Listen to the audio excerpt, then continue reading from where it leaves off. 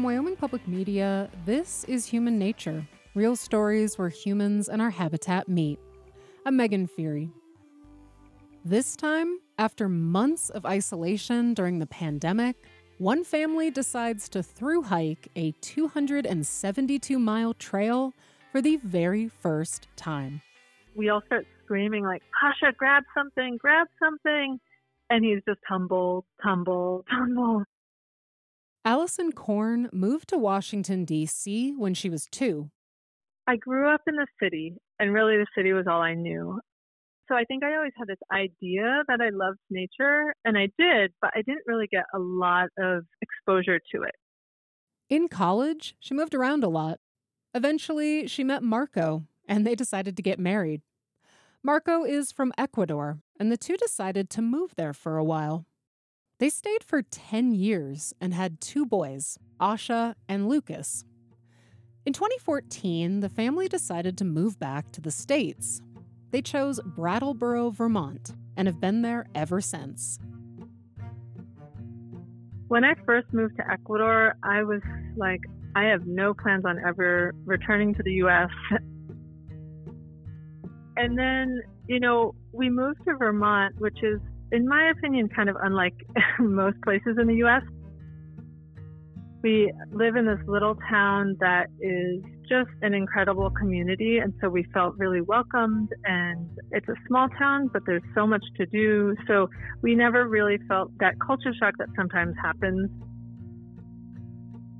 Brattleboro is small, just over 12,000 people.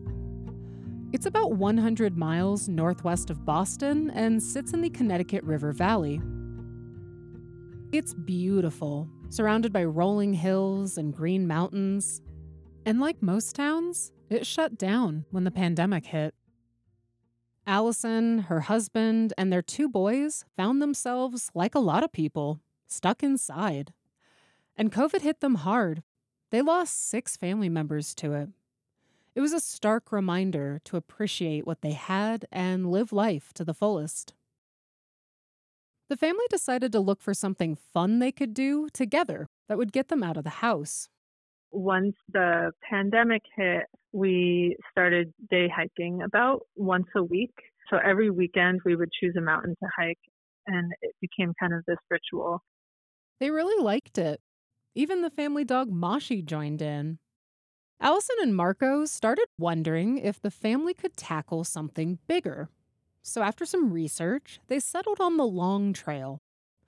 It's a 272-mile trail that follows the Green Mountains from the Massachusetts-Vermont line to the Canadian border. They estimated it would take them about a month to complete. Marco works in education, and Allison is a self-employed jeweler, so they decided to go the following summer. It was November 2020, so it gave them plenty of time to prepare. With a skeleton plan in place, they floated the idea by their kids. My oldest was like, no way. I'm going to miss my whole summer. And I was like, well, what would you be doing anyway? Because it was COVID. Like, there wasn't a lot of stuff to be done, right? There was a little bit of bribery involved. We said, okay, this is what we're doing. We're going to do this. But as a reward, we'll get an iPad at the end of the hike. So we thought, okay, this is reasonable. They're going to do a really hard thing. We can get them something to kind of reward them. Once we said that, they're like, all right, let's go.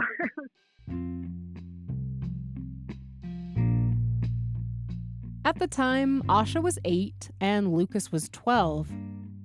Allison and Marco researched other families who had thru-hiked with kids, and it made them more confident. The family did training hikes on the weekends and stockpiled supplies. Allison even found 2 small outdoor companies willing to sponsor them and supply them with some gear. Yeah, we want to support you. We like your story, and we want to see more families and multicultural families, because that's not what you see really in catalogs and magazines. Then suddenly, after months of planning, the day had finally come. They loaded up their gear and Moshi and set off. We were definitely nervous. We had just spent, months and months preparing for this. And on the way, we were like, it's not too late. We can turn back.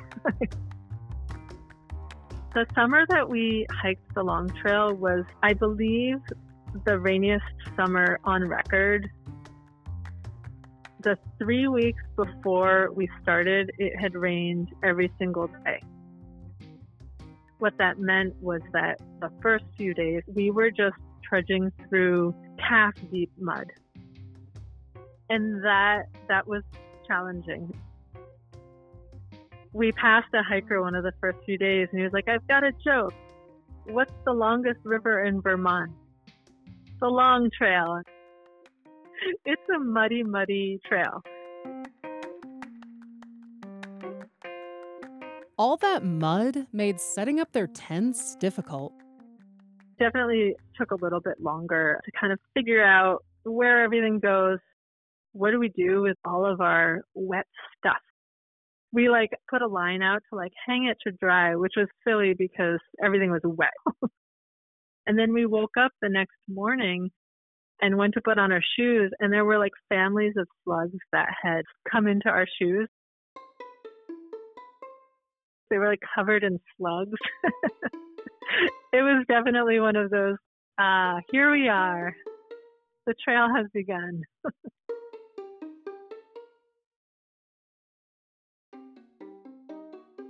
My youngest son, Asha, the first day, every time he found a red maple leaf, he'd be like, look, we're getting closer to Canada.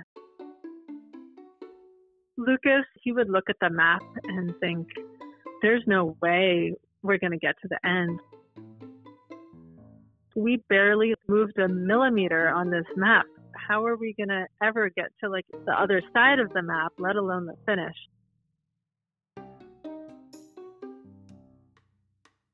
As time went on, I got a little bit injured. I had blisters. Our bodies hurt so much. So there was a dip in energy. Allison and Marco knew they needed to find a way to boost morale.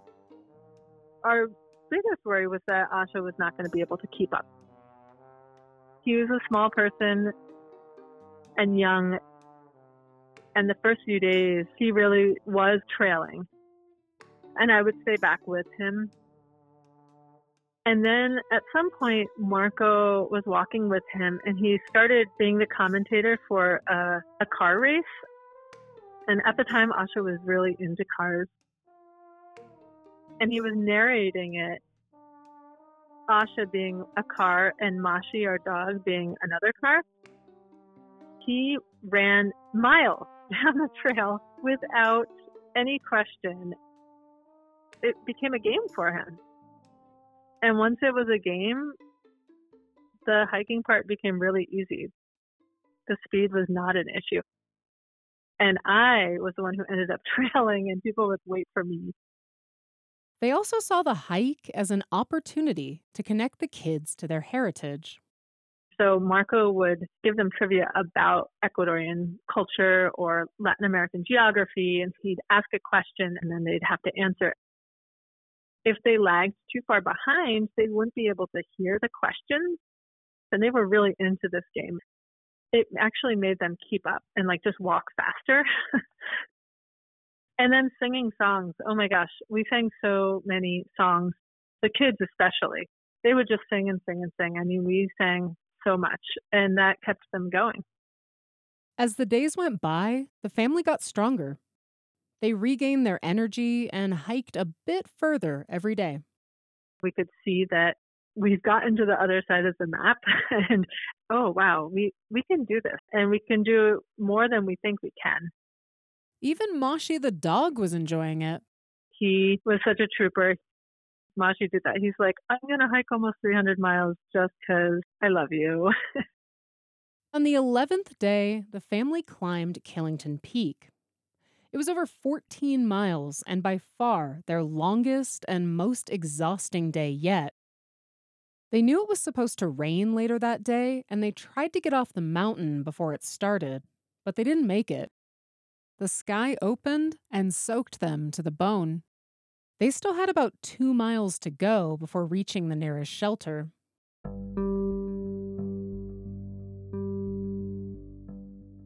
It was pouring. We could have just taken off our raincoats because they weren't doing anything. Asha was just exhausted. I mean, we had hiked really hard, trying to hike fast to get out of the rain. It was just dark and rainy, and he slipped on a board and went waist deep into mud. We pulled him out, and he was okay. Like, physically, he was okay, but he just mentally, he was done. He was so exhausted. He started sobbing. And we were kind of like, what do we do now? We have to keep going. We can't stop. We had to get to this shelter. He just hiked and was crying, and I felt terrible because here I am, this mom. Am I doing the right thing? Was this the right decision? Am I pushing these kids too hard? And we finally got to the shelter, and we were able to dry off.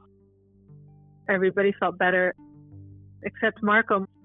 He never took off his wet clothes because we were going to have to put our stuff in a bear box. And we had to put all of our stinky food in the bear box, and he didn't want to dry off and then get soaking wet. So he actually didn't change while all of us were getting warm and dry and eating dinner. And I think he almost got hypothermia.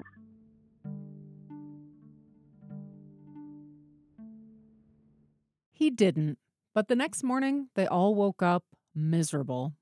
We were like, do we want to hike 2 or 3 days more to get to the next road? Or do we backtrack, get to a town and dry off in a hotel? So we decided to do that. It was the best decision we could have done. We had kind of, in the beginning, thought, if we're going to do this, we're going to do this, and we're going to be tenting. We're not going to be like staying in hotels. But this was this great opportunity to kind of like reflect and be like, okay, but what are our needs right now? They found a hotel and ordered pizza.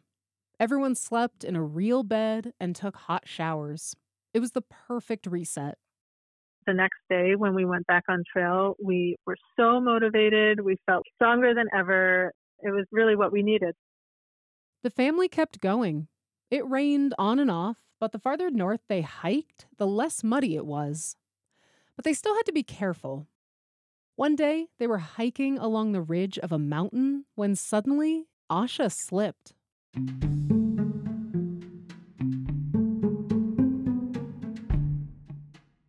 He was just walking and he put his foot down and the earth crumbled under his foot. So he didn't even like step in a wrong place. It just went out under him. And he started tumbling down. It was a very steep mountain. Luckily, it wasn't boulders. It was earth and trees, but there were definitely rocks around. He's this 8-year-old with a 10 or 12 pound backpack, and he's just, the pack is just giving him momentum, and he's literally somersaulting down this mountain. We all start screaming like, Asha, grab something, grab something. And he's just tumble, tumble, tumble.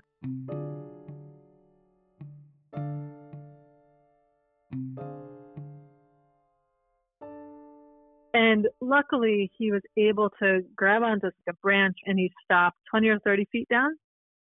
Marco runs down to save him, like rescue him. He gets to him. He makes sure he's all right. I don't know how he didn't get hurt.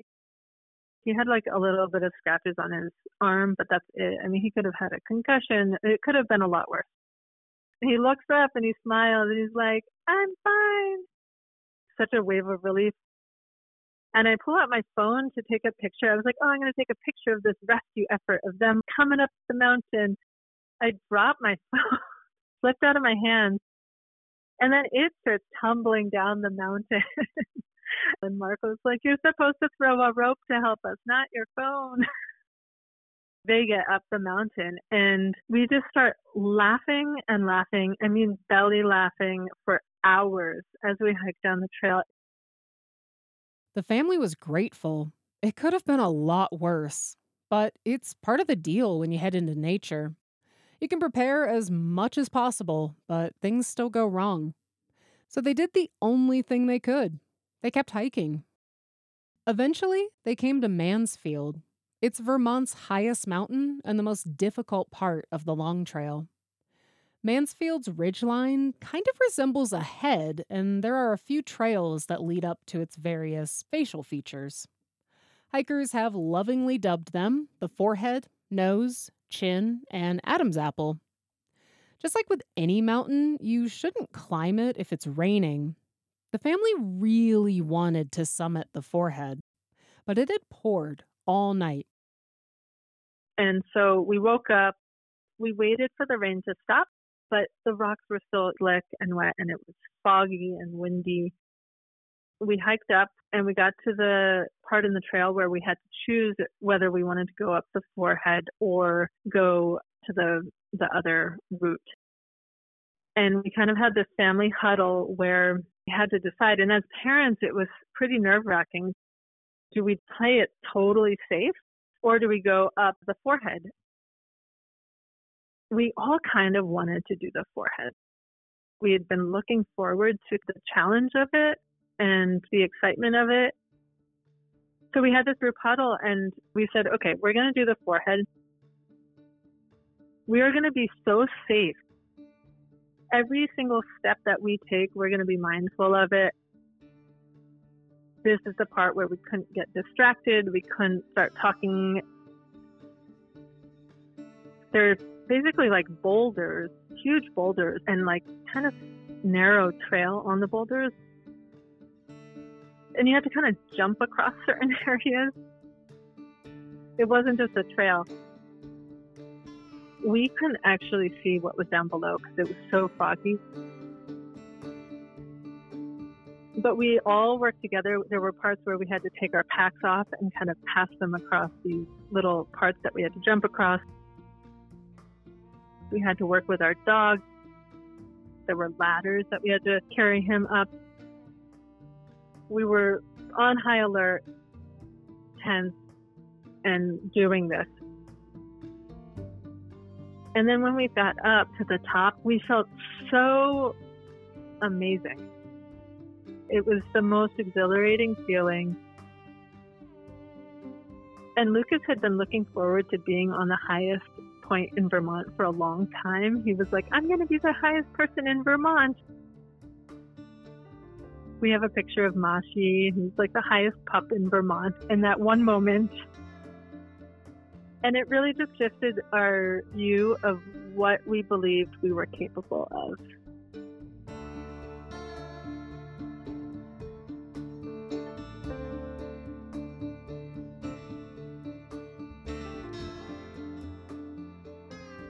That feeling followed them as they neared the end of their journey. There got to be this point where we would camp at places and we were able to see where we had been.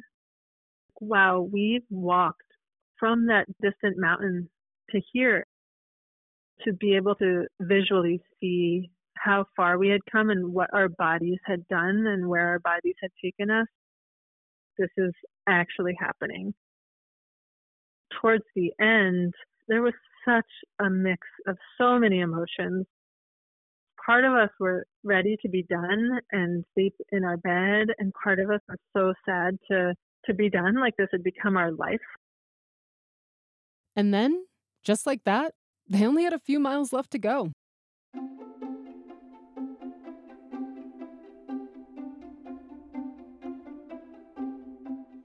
They started passing people heading south who were just starting their journey, and it felt surreal.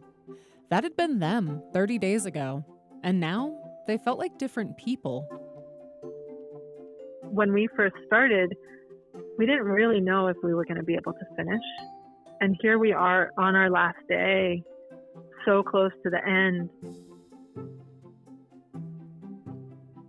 They were so excited, they jogged the last mile, singing and shouting all the way. There's a monument that marks the end of the trail and the US-Canadian border. The family could hardly believe they had made it, and their journey was over. They all decided to reach out and touch the monument at the same time, but Lucas got excited. Lucas slipped and he fell into Canada. It was hilarious. I mean, the whole thing was ridiculous. But we were just so giddy and excited and just an overwhelming feeling to have accomplished this incredible goal that we had set out to do.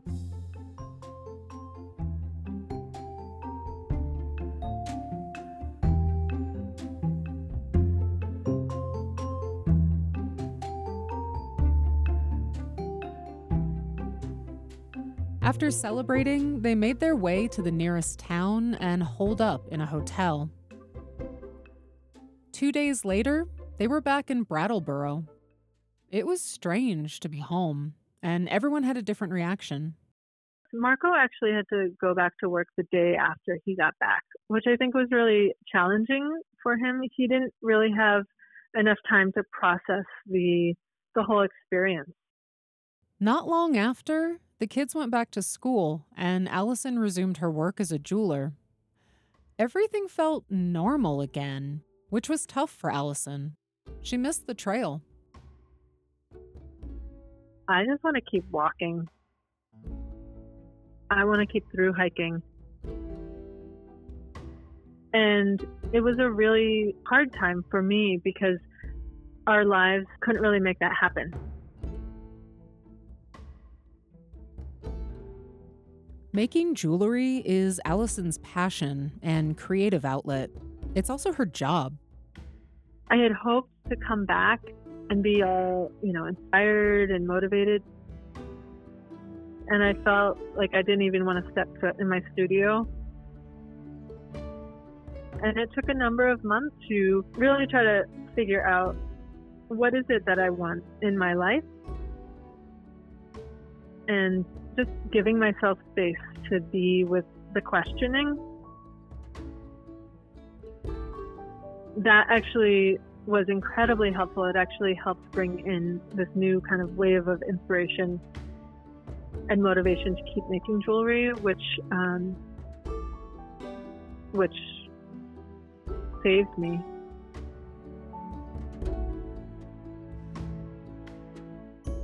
Life has pretty much gone back to normal.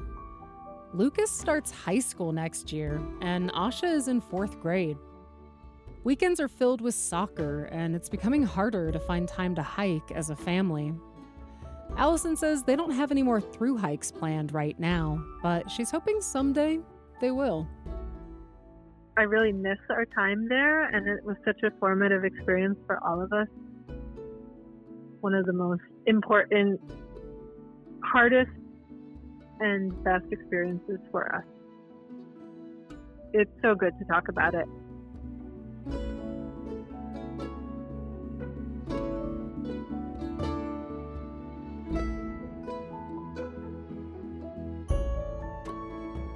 Our storyteller today was Allison Korn. To see pictures from this episode, head to humannaturepodcast.org and follow us on social media. We're Human Nature Podcast on Instagram and Facebook. On Twitter, we're Human Nature Pod. If you have a story you'd like featured on an upcoming season of Human Nature, let us know. We'd love to hear from you. You can message us on social media or through our website. I'm Megan Fury. This episode was produced by me with help from Greg Ronco, Ivy Engel, and Stephen Carroll. Our theme song is by Caught a Ghost. Human Nature is a production of Wyoming Public Media.